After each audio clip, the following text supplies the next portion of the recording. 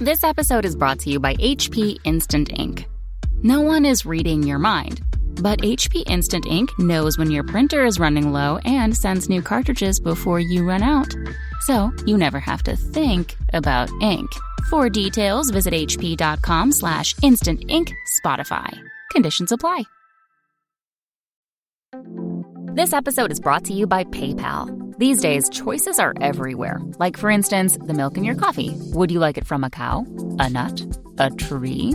Everyone wants options. And now your customers have a new option in the way they pay with PayPal in person. Just generate your unique QR code in the PayPal app for them to scan and start accepting PayPal in person today. Learn more at paypal.com/US/getQRcode.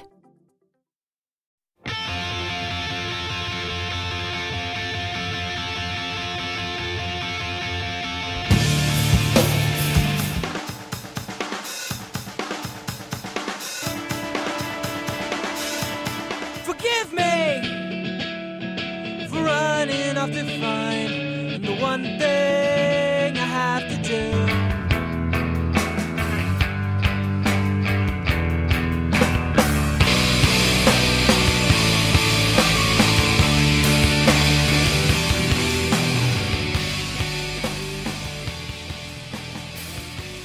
Hello, welcome to another episode of the Washed Up Emo Podcast. Thank you for listening. This episode, we have Refused. They left us in 1998 to never return. Though, in 2012, they came back for a victory lap for the Shape of Punk to come. And so they're back making music, and a new album is here in 2015, and the world is better for it. So recently the band stopped by New York City. I had a chance to sit down with Dennis and David, talk to them about hardcore, their new album Freedom, and a lot more. Hope you enjoy.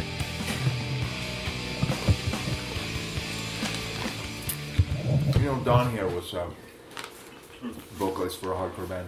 Which one? Vanish Boy. They're called Start Today. You grill biscuits? Yeah. My favorite story was when we were touring with Noise Conspiracy years ago, and we did a tour with rival schools, and we're hanging out with Walter, and Don says, "Yeah, man, you know, I used to be in a band called Start And Today." Walter had been smoking. Yeah, Walter had been smoking. But that that goes goes without without saying. Yeah. So Don says, "Yeah, I used to be in a hardcore band called Start Today," and Walter looks at him and is like, "Stackator, that's awesome." We're like, what? Stackator. What does that mean? Why did he say that? I don't know. I didn't misheard it, I guess, but it was just funny that he was like, Stackator, like, Stackator, that's awesome.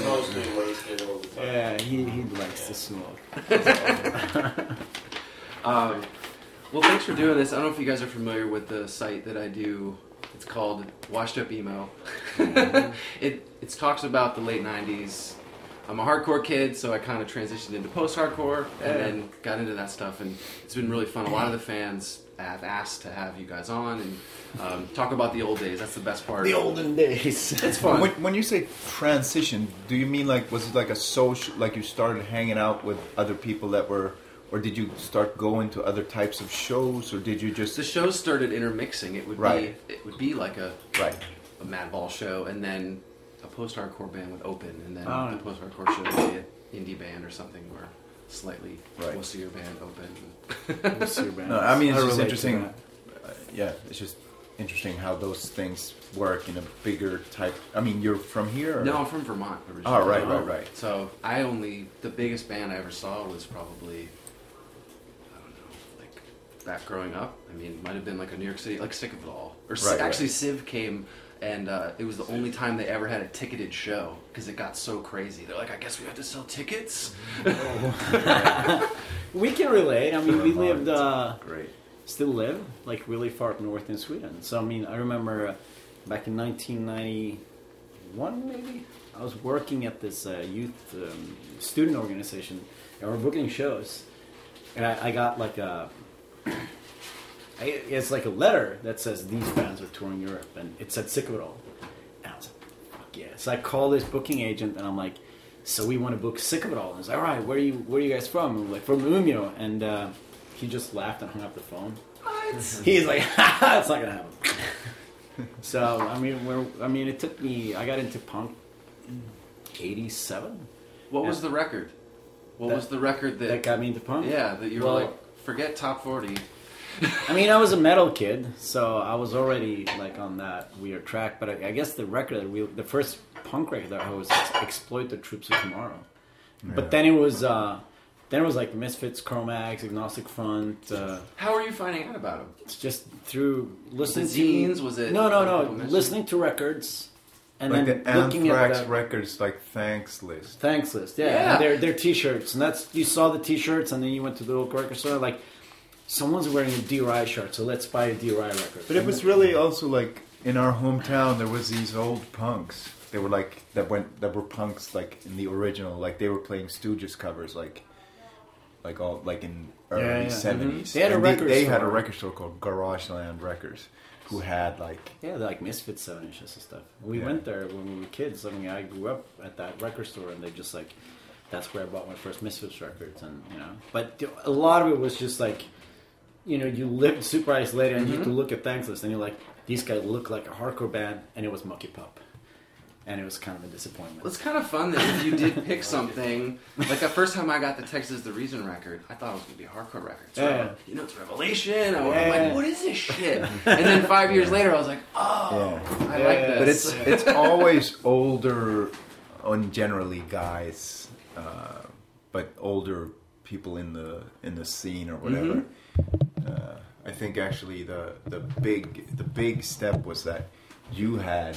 Because that guy who was just here, who came with Ben, he had a Napalm Death Scum hoodie. I was a metal guy, You had Napalm Death Scum on vinyl. And I traded it with a friend of mine. I was like, he's like, did you ever hear this band called Youth of Today? I'm like, no. He's like, they're violent skinheads. I love violent skinheads. And then he found out they were straight edge, so he was super bummed. So I traded. He was like a drug pusher. Yeah, he was like. And so I traded my Napalm Death Scum LP for Break Down the Walls, and I was like, holy crap, I love this. So that was like early too, but it's just like little circumstance that happened. A friend of mine, his dad bought a new car, and in the car is like a mixtape of punk stuff. And he gave it to me. He's like, "Oh, you're into punk," and it was like Dead Kennedys and DOA and Bad Brains. And I was like, "Where did that tape come from?" It was in the car that he bought. What? And that tape, and I listened to it in Venice. In Venice, yeah. And I think it was the Let Them All Eat Jelly Beans compilation that someone taped, and I got that. I'm like, holy shit, what is this? And a friend of mine went on vacation in Jesus entering from the in 87, and he came back and he had a tape. And it was Misfits on one side and Cro-Mags on the other side. And I was like, this is amazing. So that's how you start. I mean, the funny thing is that there were a couple of punks, but there were punks as far as hardcore went. There was no blueprint. There was no one to tell me, you need to check this out. I mean, I remember going to the record store and someone said, oh, this band is crazy. It's so fast and so insane. I can't, because the guy that ran the record store, like a hair metal guy, and it was the first Crumbsuckers record. And I was like, I need to buy this. This sounds interesting. That's how you kind of discovered all that stuff. Yeah. And also like that period when you're beginning to discover this stuff, when like you and just a few of your friends are into it, you sort of don't discern between different scenes. You just sort of like, you like sounds good. Butthole Surfers, and you like Youth of Today, and you like, whatever. And being from the far north of Sweden, that period was like, it went on for a long time. It took us very long to figure out, like, oh, these are from different scenes and from different parts of the country and different times. So we just consumed all of it, just equally. And it was that record store.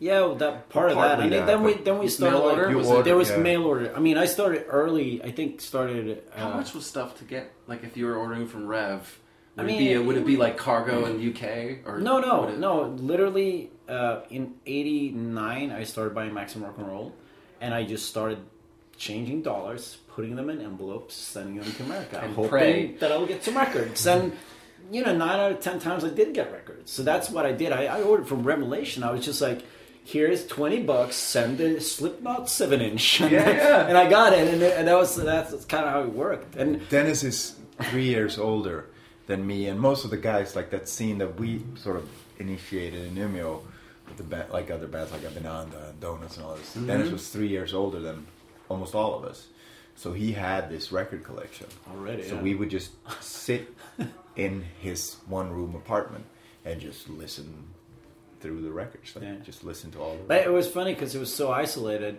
and I was going to say that like I got into punk in '87, and '93 was the first. That's 6 years. When you're a young kid, that's a fucking eons of time.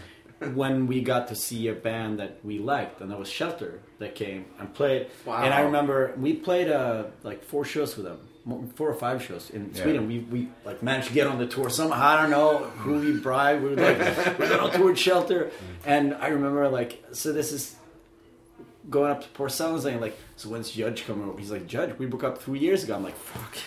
Yeah, you're so disconnected. Yeah, because we lived in Sweden, and I mean, we were at Maximum Rock and Roll and Thrasher. That was like our connection to... The funniest story is that we loved Inside Out and Rage Against the Machine.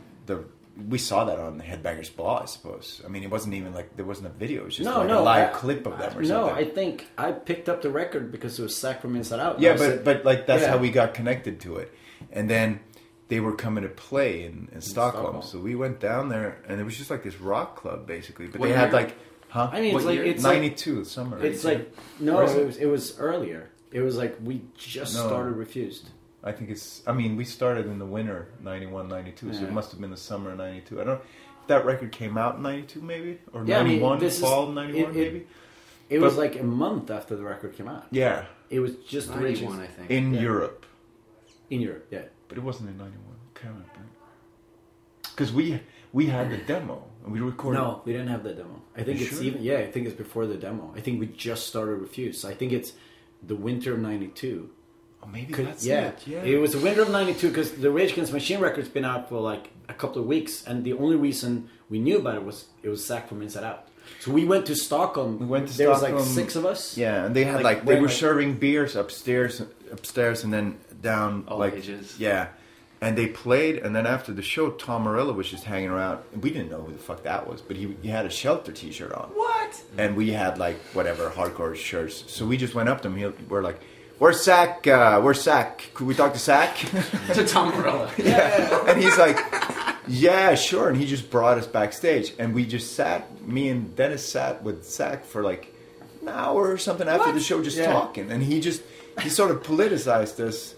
We were just stupid kids, and he was talking about like how the Spaniards came to South America, and and we were just like listening for a while, and then when he took a break in like his monologue, we were just like, "So what's Matt Bowl doing these days?" Matt Bowl, what's Matt Bowl up to? That's a reasonable question. And he was like, "Yeah, but like international capitalism, blah blah." And we were like, "Okay," and then as soon as he took a break, we're like, "So what's Civ up to? Civ Biscuits? What's he?" But it was awesome because he was like, I can't believe we spent an hour. The show they played, it was like 80 people maybe. Yeah. Wow. And 2 months after that show, they were the biggest band in the world. It was quite awesome that we were just like, we were those guys. They're just like, Sack was all like fucking pissed. And like, here's a new one. We're like, play No Spiritual Surrender. You're the play No Spiritual Surrender. We were those guys that entire show. We did the same thing. We saw Fugazi in '92. We What'd went you guys down. yell? No, but I mean, we ran up on stage and sang along in the microphones because that's what we used to do in our hometown when we liked the song. They didn't like that, did they? They were just confused. They were just like, I have it on video. I filmed it. It's a lot of just like we're singing, and Guy's just like, he just looks around like, what the hell is going on? But we talked to Ian then too, and it's like, so do you skate? Yeah, you still straight? We walked into the backstage room. I was super nervous. I'm like, that's Ian. I'm like, so you still skate? He's like, yeah. And I'm like, that's awesome. And we just kind of backed out. What are you supposed to say? He's the reason. I know. But it was so awesome. That was our question. I'm like, that's Ian Mackay. Well, now you know. Yeah. Well, he was like, yeah, I still skate pool once in a while. I'm like, that's fantastic. And then we backed out. I think you asked him if he was still straight edge. I probably did, yeah. Nice one. Are you still straight edge? He's like, who are these people? They were good. They were so good. It was such a good show. It was unbelievable. And there was the same thing. It was like 40 people, maybe, at the show. And, and 20 of us, I mean, it was in the town of Gävle. Tiny place. And 20 of us came down from Umeå. Because it's Fugazi playing. So we fucking carpooled down and saw them play. Do you feel like that shaped what you guys? Of course. I felt that way being from the small town. Yeah. Like, I mean, I all didn't those know what bands top that 40 you- was. I didn't No. know. Yeah. I mean, the small town also, as I said, like, I started playing punk in 87, and 93 Shelter came to town. So there's a gap of 6 years where we just like, all right, there's no one's going to come here and play. So we have to start our own bands. We have to start our own scene. And we were very like, when we started Refused, we were very like, we need a scene. We need to make shit happen. And we invited other bands to play. And it grew because of It's on the map. Yeah, it's on the map. But then it was just like, there's nothing there. So we had to make a scene happen. And it was very good. It was good for us. I mean, the whole concept of DIY, because we didn't really know about DIY. It was just, we were forced to become DIY because no one would set up shows. So we set up shows and we started booking. Yeah, where we bands. come from, it's so far from everything that everything is DIY there. I mean, the theaters are DIY, and like if there's people who want to have like a literature festival, that's going to be like everything. Yeah. There's no academies up there. There's no like real structures like that. So it was just natural to us. Yeah. And then having that base and those bands around you, like, did you feel it? Did you feel like, oh wow, I think people are going to notice. I think we're going to start doing more. I mean, the bands would thing definitely, is, if it was, you didn't the think labels about were the rest helping. of the world really a lot. Like as far as Refused went, we did. Like I mean, Refused tried to tour and reach out, go places, but like the Umeå scene was like a world of its own. We didn't really care about other. It was just it was our world. kind of working on your World. craft too. Yeah, and I mean, Yeah. for me, it was like just looking at Discord, and we said, okay, they're doing a label that's only released bands from DC, and let's start the label called Desperate Fire Records and do the same thing and just release bands from our hometown and be supportive of that scene. I mean, and then a couple of bands from our hometown, like Donuts and Avananda and Refused, actually went on tour and went to tour the world. And in that 90s scene, there were elements to be reckoned with. It's pretty awesome because it's such a small town. I mean, it's like at that point 100,000 people lived there. And I mean, Donuts, they toured the States in 1995. It was like the first band from our hometown ever toured the States. It was fucking fantastic, What were their stories when they came back? We're like, Well, I don't know. I think because we didn't know. I mean, that was the same with us. We didn't know how to tour. It's like we didn't know what that meant. We were just like, well, let's just get in a van and just drive around and sleep at the floor and not eat food. It's just, well, I guess that's what touring was. And I mean, they came back, and I mean, it's awesome that you get to tour. And they're so young at that point too. They were just like they were kids, Yeah. was the post-hardcore scene? I mean, like, where was Fireside from? They're from Luleå. It's like 3 hours north, but we had a lot of interchange with those bands, like Fireside and Breach, because they were around when we started Refused. They were like a part of, because they had other bands and they were Yeah, I mean, part of that the scene. band that Dennis had before Refused was called Step Forward, and they were sort of the spark that lit. I mean, those guys would have started bands anyway, I suppose. Like all of us would have, but Step Forward was the band that sort of went around lighting the fire. I saw them in '89, and was I just immediately realized that this is what I need to do. And there was a skate competition up in Luleå, which is a couple hours north, which is where Breach and Fireside are from. And they were like skater dudes hanging around, and Step Forward played that skate thing, and they were all just like, oh my god, this is what we want to do. And they started bands, and they had other bands before those bands, and Step Forward played with those bands, and then Refused formed, and we played with those bands, and then they turned into Breach and Fireside and this other band called Randy, and we were like sort of brother bands playing together. They would bring us to their town, we would bring them to ours. And then during the 90s, like this whole alternative music thing just got bigger and bigger, and suddenly all those bands were touring and going to America and putting out records. And it was a strange thing going from just being stupid kids playing like youth centers, and suddenly like in the far north, which is so disconnected from everything. It's like Alaska or something. I mean, it's just gone. It's just, and then suddenly there's like 5 bands from Anchorage touring Europe. You know what I mean? Like, it's just like, why would that happen? But it just happened. That's a good community then. Yeah. I love that isolation part where But when you not around anything. live a long way out, you make your own fun. It's an American author, the woman who wrote Brokeback Mountain. I forget her name. Annie Proulx, Proulx.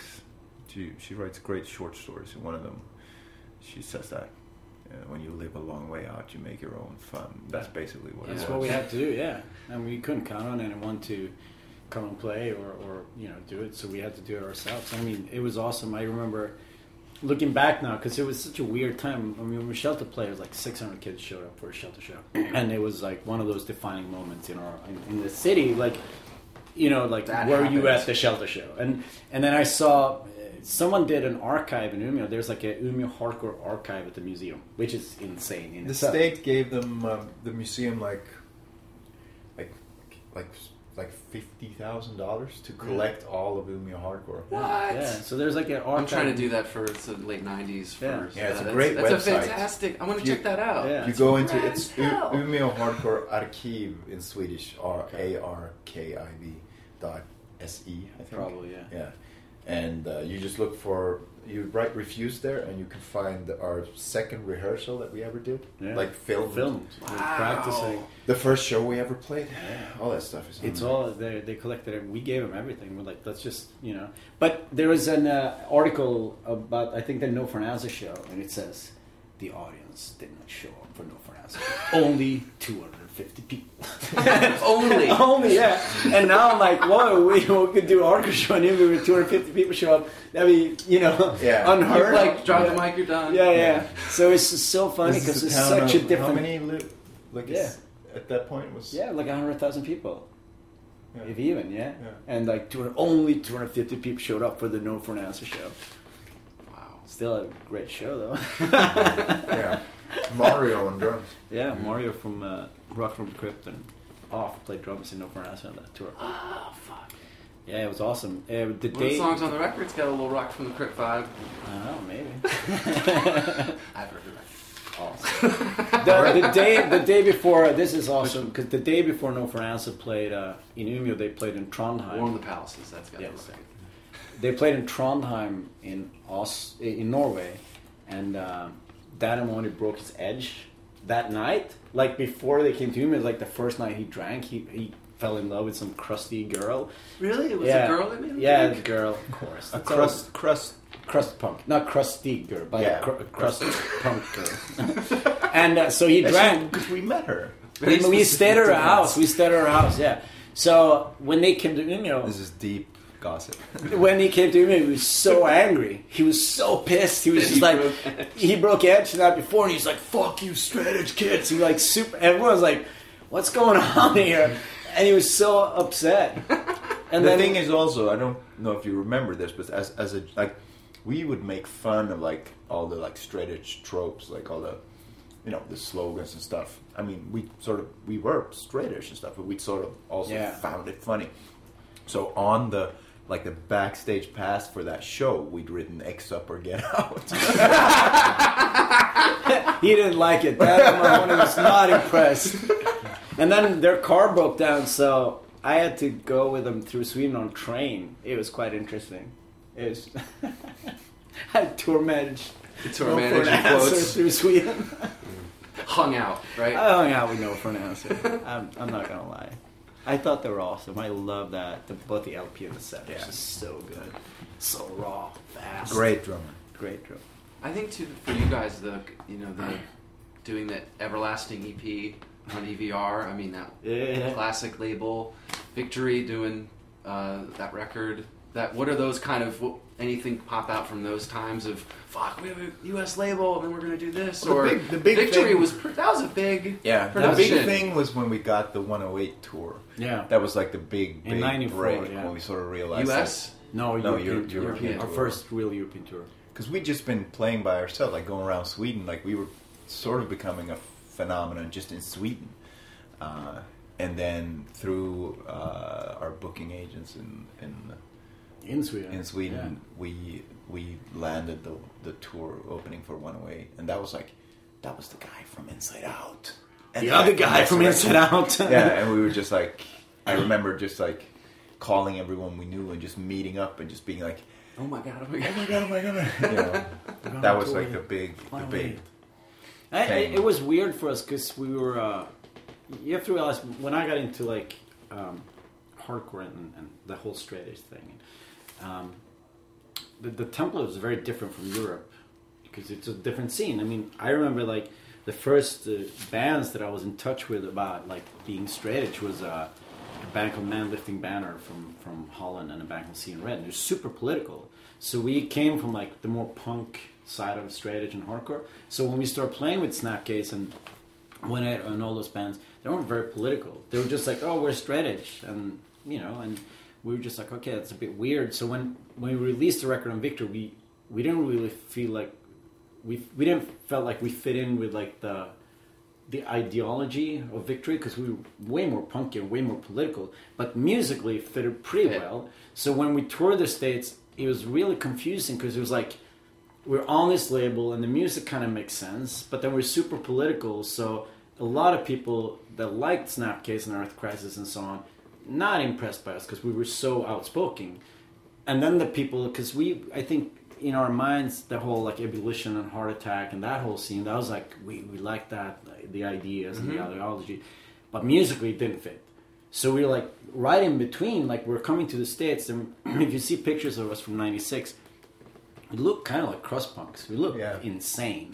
And we're super political, and we play this weird metal music, so we don't really fit. Like, I remember, like, a lot of those, like, the straight-edge bands we played with, they were just jocks. They were just, like, big dudes being like, yeah, I'm also straight-edge. Boston. And then there were Christians, and we were like, wait.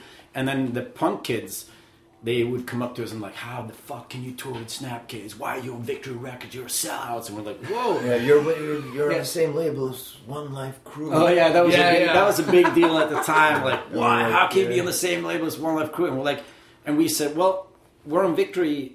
That enables us to tour the States, and that's what we wanted to do. We were a bit cynical about it, I guess. We were just like, if we're on Victory, we can tour the States, and we can. That was a big label. And it made sense because like those bands at that time, I mean, especially after Everlasting, we'd evolved, you know, parallel to all those. But like we'd gotten our ideas or been inspired by similar sources as those bands. It wasn't that we tried to sound like any of them. We just evolved parallel and just did our thing, and it was sort of similar. There was a connection, so it just made sense to be on Victor. And we just thought we were, you know, we had a strong and original voice, so that we could just put out our record on that label without that label's, you know, whatever identity would, you know, affect ours. And that's what we thought. But it was weird coming to America, because here all these scenes are so disconnected. They're so like, there's such strong lines drawn, and this is strange for us still, sort of, because we can't like. And competition. I mean, I talked with people last night about that. Like on the new record, I mean, it's not obvious to everyone, and I mean, there's a song. The lyrics are quite like smart. They're about like cutting edge neurological research and stuff. But the payoff at the end of the song is like so Madball influenced, you know, and it's totally natural to us. I mean, that is a palette of, you know, you can hear hardcore and stuff, and where we came from, and we use that power and we use that music. But that doesn't mean that, you know, we ascribe to any of the same ideas or whatever. But coming to America, it's always like strange to us that there's so strong lines drawn in these small different subgenres. Yeah, it's quite nice sometimes to be coming from the outside, because I mean, I remember just a different thing, same thing but different. I remember the Dead Kennedys, they hated like new wave and that whole like power pop, but I like that because I didn't have to live in that time. I didn't have to be a part of like, oh, the Knack, they're selling out, but the Kennedys are real. I'm like, I can like the Knack and Dead Kennedys. For me, that's not a problem. We can like, and we could. I mean, that's the thing too. Two of our favorite bands, Sick of It All and Born Against. Yeah, and they were like, both, you know, they hated each other. Yeah. They fucking hate each other. We're like, we love Born Against. We also love Sick of It All. Not a problem, because we didn't have to be a part of that. You know, that rivalry. We didn't care about that. Born Against, and we loved Steve EVR. Yeah, exactly. So Steve Wolfpack. Yeah. So Wolfpack. For us, oh my God, I worked at EVR, so that would be really funny. You could tell. I mean, maybe you could tell the Steve Wolfpack story. Maybe that's too. No. It's another day. But I mean, for us, it was like, you know, we just like music, and we're very open-minded about it. And when we started playing, I mean, yes, Umeå it had like a hardcore scene from '93 to '97. It was like the hardcore kids.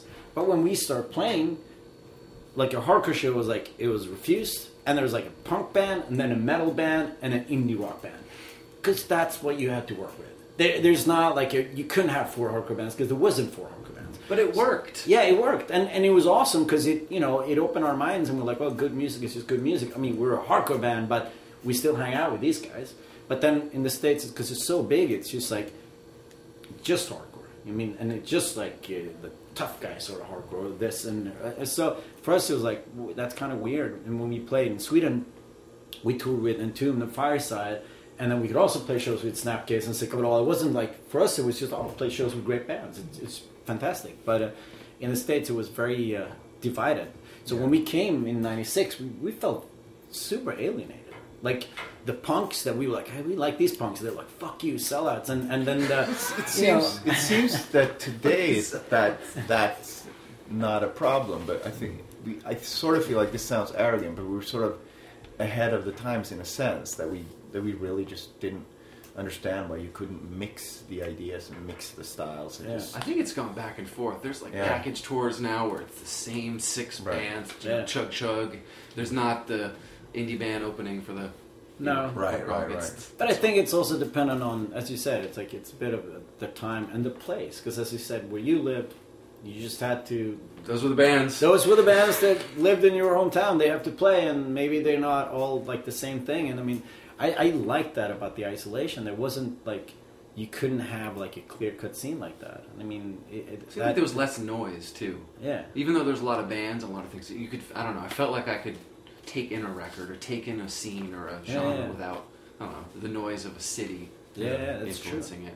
Yeah. But it was a great influence for us because it was just made our. I mean, we talked about this a lot, but when we discovered punk, for a lot of people, punk and hardcore becomes this very small room that they just kind of lock the door and like, this is where I'm going to be.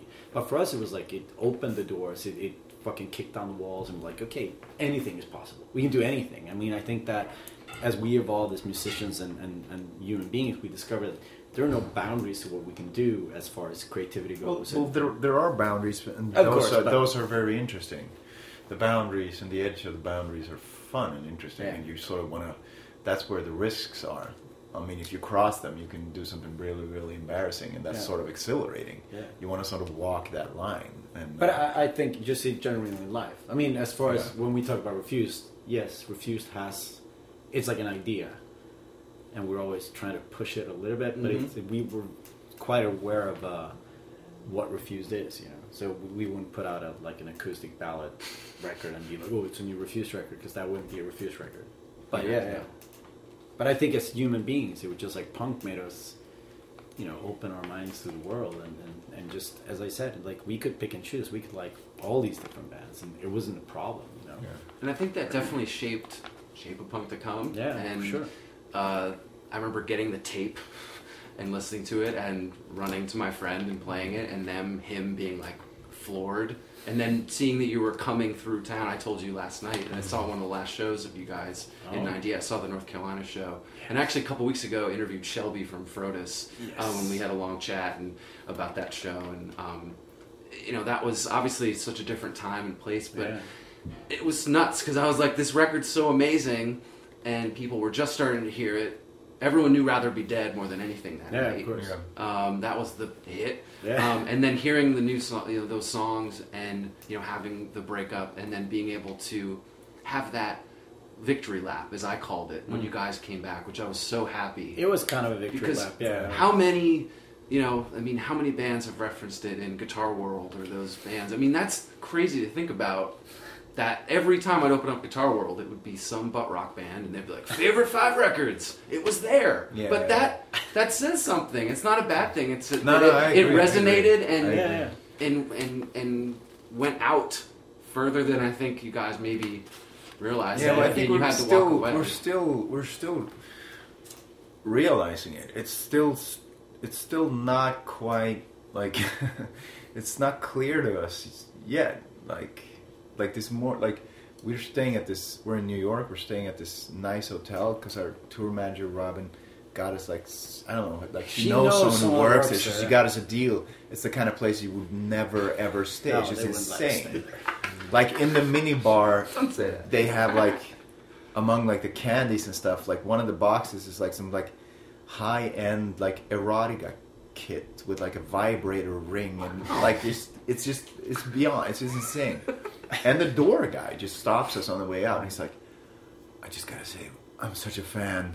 I've listened to The Shape of the Come 100,000 times, and it's just, you know, it's still. Yeah, I mean, it's the same still thing. strange. Yeah, dude. we're going to Marvel, and it's like the guy at Marvel comes Ryan. out and like, yeah, I was at the show last night. I love you guys. I helped set up your show in '96 in Long Island. I'm just like, that's insane. Because They're all now working. yeah, they're all the they hardcore. have, That's what I've noticed. Yeah. The hardcore kids are all working. Yeah. yeah, but we talked about that too because it's such a good learning ground. Like set up shows and do zines and book tours, and you learn so much about the logistics of it and how to Deal with people? Yeah, deal with people and make shit Yeah. happen.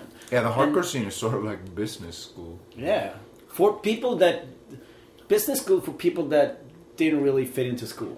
you Yeah. know? Yeah. And so it's awesome. We're going to the Marvel office, and the guy's just like, "Yeah, 96 Long Island." I'm like, "That's fucking crazy," you know. But I mean, it's also like a sort of like, you know, training ground for like the kind of like sort of cold-blooded like entrepreneurs that we sort of not like That we don't like. that we don't like, but they just like they're in the scene and you're allowed to do whatever you want, and so you just And there's an openness to yeah it. Yeah. So you just learn to put out stuff and just, you know, figure out what the cost of manufacturing something is and what you can charge for it within a scene where there's like a social culture, like you have to sort of be someone that people respect and like in the scene in order for your product to be appreciated and supported, and just to learn that within that little, I mean, there's a lot of people from that world who've gone on to just be like very profitable entrepreneurs. It's kind of funny when you think about it, because they've been rubbing shoulders with like fucking like anarchists and nihilists and all these fucking people that were headed for either just like the barricades or the streets. I mean, when you think about it, growing up as a teen in that world, like any random show in Umeå, you would find someone who's today is like a Full on criminal. full on professional criminal, you know, who's done a lot of time and who's hurt a lot of people, and like a great academic at the university. Or what's our friend Ida? She's ambassador in Namibia or something like that. Yeah. It happens. It's kind of funny. Yeah. What felt right about that reunion part? You probably mentioned this a bunch before, but understand you're talking to hardcore kids. Yeah. You know what that, you know, because I describe the record as like a fresh glass of water every time you drink it. Like it's just clean. It's there. It feels every time. It doesn't grow old. It's like it's all. It's hard to explain. I mean, if we're going to be really honest about it, it's kind of hard to explain. But it just felt like some sort of redemption. It just felt good. It just felt right somehow, and it wasn't some sort of executive decision like, now we really should do this anniversary. We must. Yeah, do it. or like just like any one of us wanting it really and just forcing it, because we're not really that kind of people. Like it was a very like chance thing. It could as easily have not happened, but part of it was that we were all living in the same town for the first time since we broke up, and part of it was that we'd started to make music together in different constellations, and we were being very creative with our stuff and having a lot of fun, and part of it was just that we got this offer from Coachella and realized that if we wanted to do it, we could do it for real. Like, and having been in bands, putting out records on indie labels for years, and being the age that we are, it's very, very hard to really, really rehearse and get like a really good band together and make it like tight, because people have kids and people have jobs and people have things. And the way that this came together, we realized that we could all take time off and become a really, really good band again, like a really, really good band. When you're a young kid, there's all the time in the world to practice because you have no jobs and you live with your friends. And when you're older, it is hard to get it together. Yeah, people. I mean, every band I've played, I'm lucky, but people have jobs and people have girlfriends. Can't and do it all the whole time. No, and now we were just like, okay, let's use this opportunity and fucking make it as good as we want it to be. I loved the Terminal 5 show, and I think Lou from Sick of It All or something, and the smiles from you guys. And that was, to me, I was like, that made me like, so I was like, they're enjoying it. Yeah. It's not a chore. And it was, I mean, it's also about, it's definitely about glory too, just to grab like the... Everyone was waiting for it. Yeah, just to walk out and just to accept, you know, the appreciation. And anyone who's like had some great failure in their life, they know that you sort of never quite get rid of it. It's still there, like that failure. You know, you didn't get that shit together, whatever it was. And we felt that when we made that record, we felt that we'd done something great, and we worked very, very hard. I mean, our sort of all of our private lives, more or less, it was different for all of us, but they sort of collapsed. Mine, like, collapsed. Yeah, because of that. During the record. Yeah, just during that period and what we poured into the band. We didn't have lives outside of the band. And it was just this, like, this crescendo. Just like this, just the intensity of how we did the band just increased and increased and increased and then peaked when we made that record. And then it just fell flat. It just, and there was something like itching in you. Yeah. And when you realize that we could give this a shot, it just felt like revenge. Yeah, because you got to realize that when we came out with Shape, we toured so much. So I would say when we released Songs to Fan and we toured 96 and part of 97, that was when we peaked as a band. And when Shape of Punk to Come came out, like a lot of the hardcore kids and a lot of the hardcore scene, especially in Sweden and Europe, they were just like, yeah, you're just a bunch of pretentious fucks. We don't like this. And I remember we played the first show of our... Because we're one of those bands... We made it hard for people to like. We made it hard for people to like. Because we got way more pretentious than we should have been. But, I mean, the first show we played in Uppsala, we always had great shows in Uppsala. And we show up and we have this new record. And we have like 8 backing tracks. And nothing worked and there were no people there. And we're just like, what the fuck is going on? And we already had these internal... struggle, and we weren't really happy with what's going on, and we were like, let's at least go out and play these songs, and no one cared. Like, people were literally not excited. And we did a European tour with the Hives were the first band out, and then the ska band called Liberator, and then we played on a band called No Fun at All. It's like a skate punk band, and every night we could see Liberator and No Fun at All just destroy it, and we'll have 1,000 people just looking at us like this. And it was disheartening. It was just like, what the fuck is going on? So when we came to the States in 98, we were a broken band. And we already canceled a bunch of tours. And those shows were so... I mean, I think mine was a basement of a college. Yeah. That was a great show, but it's not... at that point, we'd broken up. Yes. Which was kind of like... It was so weird, because we came to the States, and we were so angry with each other. And I mean, I was riding in the Frodo's van, because I went to hang out with these guys, and it was like a really kind of... It was like a very aggressive attitude everybody had. And then after 3 shows, we're just like, it's done. We can't do this anymore. But then we're like, so we're super broke. Now we owe the record label shit ton of money because they fronted, they fronted all the travels. So like, okay, so what are we going to do? Let's play shows. And who booked that tour? Wasn't it? Ian Mackay's sister booked it. Amanda. Amanda Mackay booked the tour. Yes, she booked the tour. Yeah. That felt bad too. Does she skate? Like we're like the betrayal stretched like straight into the heart of the whole thing. Like, but we had to. So we were like, okay, let's play these last. I think it was like 5 more shows, so we can get back to DC and fly home. And that was so the show you saw was like one of the last ones. I think we did 2 shows after that. 2 shows, yeah. And we were like, I think we were so relieved by the fact that it was over. So the last 5 shows were pretty good. The first 3 shows were horrible. Like, it was horrible and painful, and no one had fun. And then we were just like, it's over. Let's just have fun and play, and just the whole atmosphere got much lighter because we were like, okay, we know it's 5 more days, and then these fuckers are out of my life. Yeah. And then to have that experience, and I mean, I started... It's still talked about in North Carolina. It was a rad show. I remember. Not that even show just because vividly. you could have not broken up and it still would have been that. I remember a friend telling me I have a VHS tape, and I didn't know. I was like, "What are you talking about?" He's like, "This is some show in North Carolina." I was like, "Wait, I need to see this."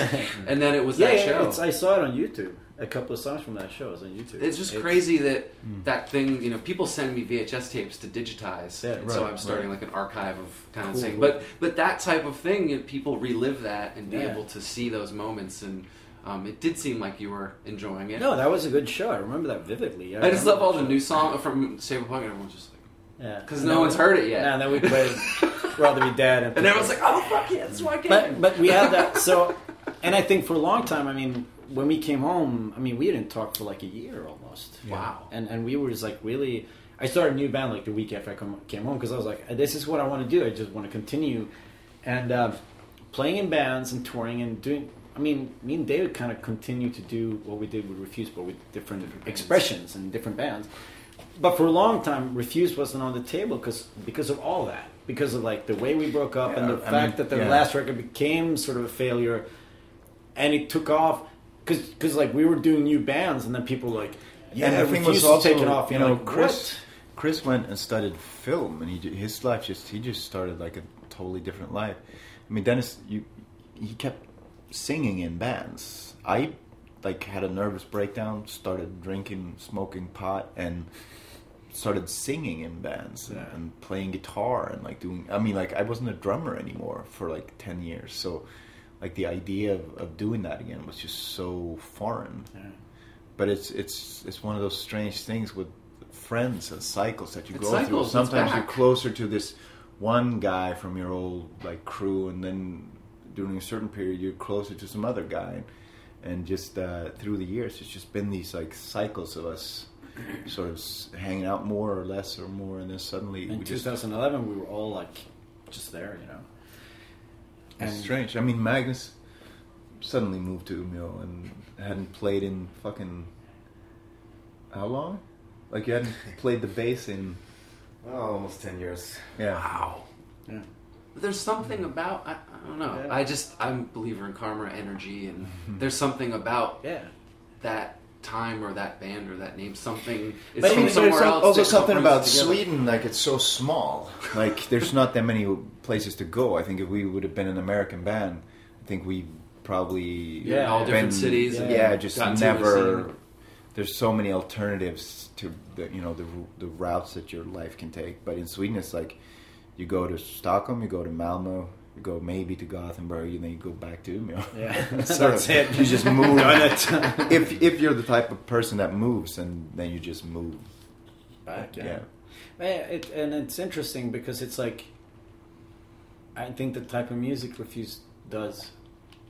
I mean, it wasn't really on the map for any of us. We just wanted to play music. But then when we got in the room together and we started playing, we're like, oh yeah, I remember why this is fun to play. Because it's like, you know, it's so different from what I think we've listened to, what we would do if someone like, let's start a new band. But there's something about the energy that we have and the way we play together. It's just like, this is Refused. And it's very hard to explain that. And, you know, it's very hard to... I think it's continuing with the new record. Yeah, I think so too. That's interesting, actually, because when you say that, I'm like, no, I listen to it, and then I realize, like, I listen to like extreme music, like extreme metal, and like new forms of like drone noise stuff, and like grindcore and Twitch grindcore, and like all kinds of. And then I listen to pop music a lot, and indie, like alternative, whatever you call it these days, like.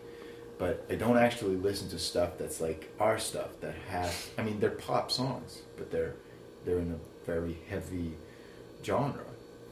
Yeah, and it's true. Yeah, it's true. But I think it's true for all of us because it's like the music that we're making with Refused is. I would only make that with Refused. I would never want to make this music with other people. It's just what it is. You know, if we would break up and I would start another band, I would never play in a band with a song like this. It's just how it is. Like. And that's when they asked me, I was like, is that really what I want to do again? Because we did 2012. I was like, I'm not sure. But then they started playing me riffs and I started screaming. I'm like, yes, this is quite interesting. It felt right again. Yeah. But I think a lot of it, I think for just the 2012 to get back together, we're such curious people. There's always this idea about how would that feel?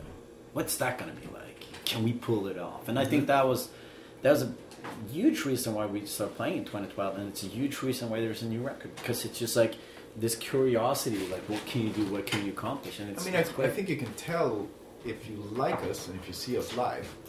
I'm sure you would love to just trade places with us and be up there. I mean, because it's fucking great. It's just fucking great band to be in. It's quite simple, really. And then I'd love to just kind of touch on the new record. Yeah. And it took me about 10 listens. It's good. It wasn't initially the changes, the things that just, it wasn't. How long did Shape of Punk take? I would probably say the same amount. Yeah. Because I was into listening to hardcore records that just punched it one back and it's more subtle. Yeah. And it's starting to, like I said, what was it? War of the Palaces. Yeah. Like I kind of, you hear Rocket in there. Yeah. My favorite on the record is Dawkins Christ. Nice. It's a That's my vote for tonight, by the way. You need to play it. yeah. We're playing. We're playing it tonight. It's happening, yeah. But it's the same. I think I think any naysayer, anyone that's not getting this, obviously they're short-sighted, but it's the same thing. You guys are making think a little bit. Hardcore was always to me a little too simple. Yeah. And to make you think a little bit and deeper, that was also good. Do you feel like, because what I hope and what I think is going to happen is that the new record is going to put like both Shape of Punk and Songs to Fan sort of in a proper perspective, like, because the new record has, you hear things in it. Yeah, it has, like, I mean, we the ending's the last song, the acoustic. We solve problems in a certain way within this band. We write songs. We sort of use a certain, method, and it's similar to like Dawkins has a lot more to do, I think, with songs. Yeah, than like that the Shape, Slayer and certain songs off of that record than Shape of Punk. And I love that song. I love playing it live. It's fucking ferocious. Yeah. Yeah. But to be able to pull from each of those and keep creating, I think it's a beautiful thing. And for you guys to be back doing this, I mean, it's like you guys are enjoying it. You can tell. Yeah, and it's not forced. I mean, like the at the drive-in I mean, stuff with Coachella, that was forced. You felt they were not forced, into it. To know that you guys are like, that's fantastic. But we're not people who look backwards. It's so funny for us with all this stuff, like the nostalgia thing, because like I can assure you, like not once in like 3 years of being in the rehearsal space writing this record did we discuss any of the older stuff. Like not once did anyone just for fun start playing, like, can you remember like someone playing like one of the older riffs? Like we were just a new band pushing forward, making a new record. We never ever thought about Shape of Punk, not once. I mean, I think it's there because it does cast a long shadow, and I think it was there in the sense that we never thought about it. No, we never talked about it. But I mean, we also talked now about it's there because we're out. Yeah. But I think when we were writing, because that we were writing the Refused record. And I mean that in itself, and you're competing against that. Yeah, which is well, we are in a sense because we're like, whenever we've done other stuff and people are like, this sounds nothing like Refused. I'm like, no, but it's a different band. Now it's like, now it is actually a valid, comparison. Like, how does this? We got that question when we did Songs to Fan, and we got it when we made Shape. Like you don't sound like Refused anymore. It's like, yeah, we do. Yeah, it's. The only strange thing about it is the gap in years. Yeah, it's a long gap. But I think what we were doing then was something very sincere and truthful. So it wasn't something that just happened to happen, and it wasn't something that was contrived or forced. And it's the same now. It's just very, very truthful. It's just what interests us, what is exciting, what should this type of music be doing in our perspective. And there are other bands who do like other things, but the way we think about this music, this is how it should be done, and it's just the same as it was then. It's not a question of us trying to be refused. We just are refused. Yeah. Last question. So thank you for your time, guys. Yeah. What would you tell fans of Shape that haven't listened, or how would you tell people to perceive this new record, Freedom? Just play it loud. Yeah. It's mixed to be played It's loud. a very loud record. Yeah. Nick Launay, the producer, he listens. Like he broke, like that studio we He recorded. broke speakers the whole time. They were expensive speakers. Yeah. Like they were, crazy You- expensive stuff, and he just blew them out. Yeah, usually when you work in the studio, you record and it's loud, and then you come into the room and you kind of take the volume down so you can Keeps hear it everything. Oh, he's so loud. Like being in the studio one day, you came home and you're like, I can't believe my head is about to explode because it's so loud. Everything Yeah. was so loud. But it also means that it's mixed in a way that it sounds great loud. Yeah. And not all records do. No. Certain records, you reach a certain volume and it sort of gets like sort of hard to listen to. But Yeah. this record sounds very, very good Yeah. loud. I mean, we know about the shape of punk to come. You know, we know about these records, and it's just like, just the way we approach it with an open mind, just like see what happens, and hopefully people listen to it loud with an open mind, and then give it a, maybe 10 times. Then it's that's hard though, because we live in an era where songs usually It's not there's on like CD. It's not like you. That's all you had. You had your stack. I know. Now you have everything. everything, and it's like a Spotify playlist. Next song. So it's a. I mean, we're quite a demanding band in that sense. I mean, people need to fucking sit down and listen to it and be like, what's happening here? And which I think is interesting because it's very untimely, typical to be like let's put so much into the music that people have to make an effort to get into it. Most people do the opposite. They put as little as possible into it so people can immediately. We took a You lot get of the 2-minute thing. Yeah, we made a lot of decisions for what was best for the album, and Yeah. like took songs out that were great songs, but to make a great album, Yeah. we had to arrange it in this way, and we thought a lot about A and the B sides sequencing and, and yeah. yeah, it's So hopefully it's- people listen to it and maybe I listen mean, to we're it as an 40-year-old album. dudes. Yeah. Well, It's, please continue. Make yeah, more records. thanks. Keep touring. Do not stop. People will be there, especially the Yeah. hardcore kids. Gotta love the And then hardcore we'll kids. get old. And Yeah, we'll still be hardcore kids. I call it because that's babysitter core because when Quicksand came through, there were so many people that put tickets up on Craigslist, Yeah. and it's like, sorry, wife told me I couldn't come over. Baby's sick. Babysitter core. That is amazing. Well, thank you guys. Thank you. Thanks.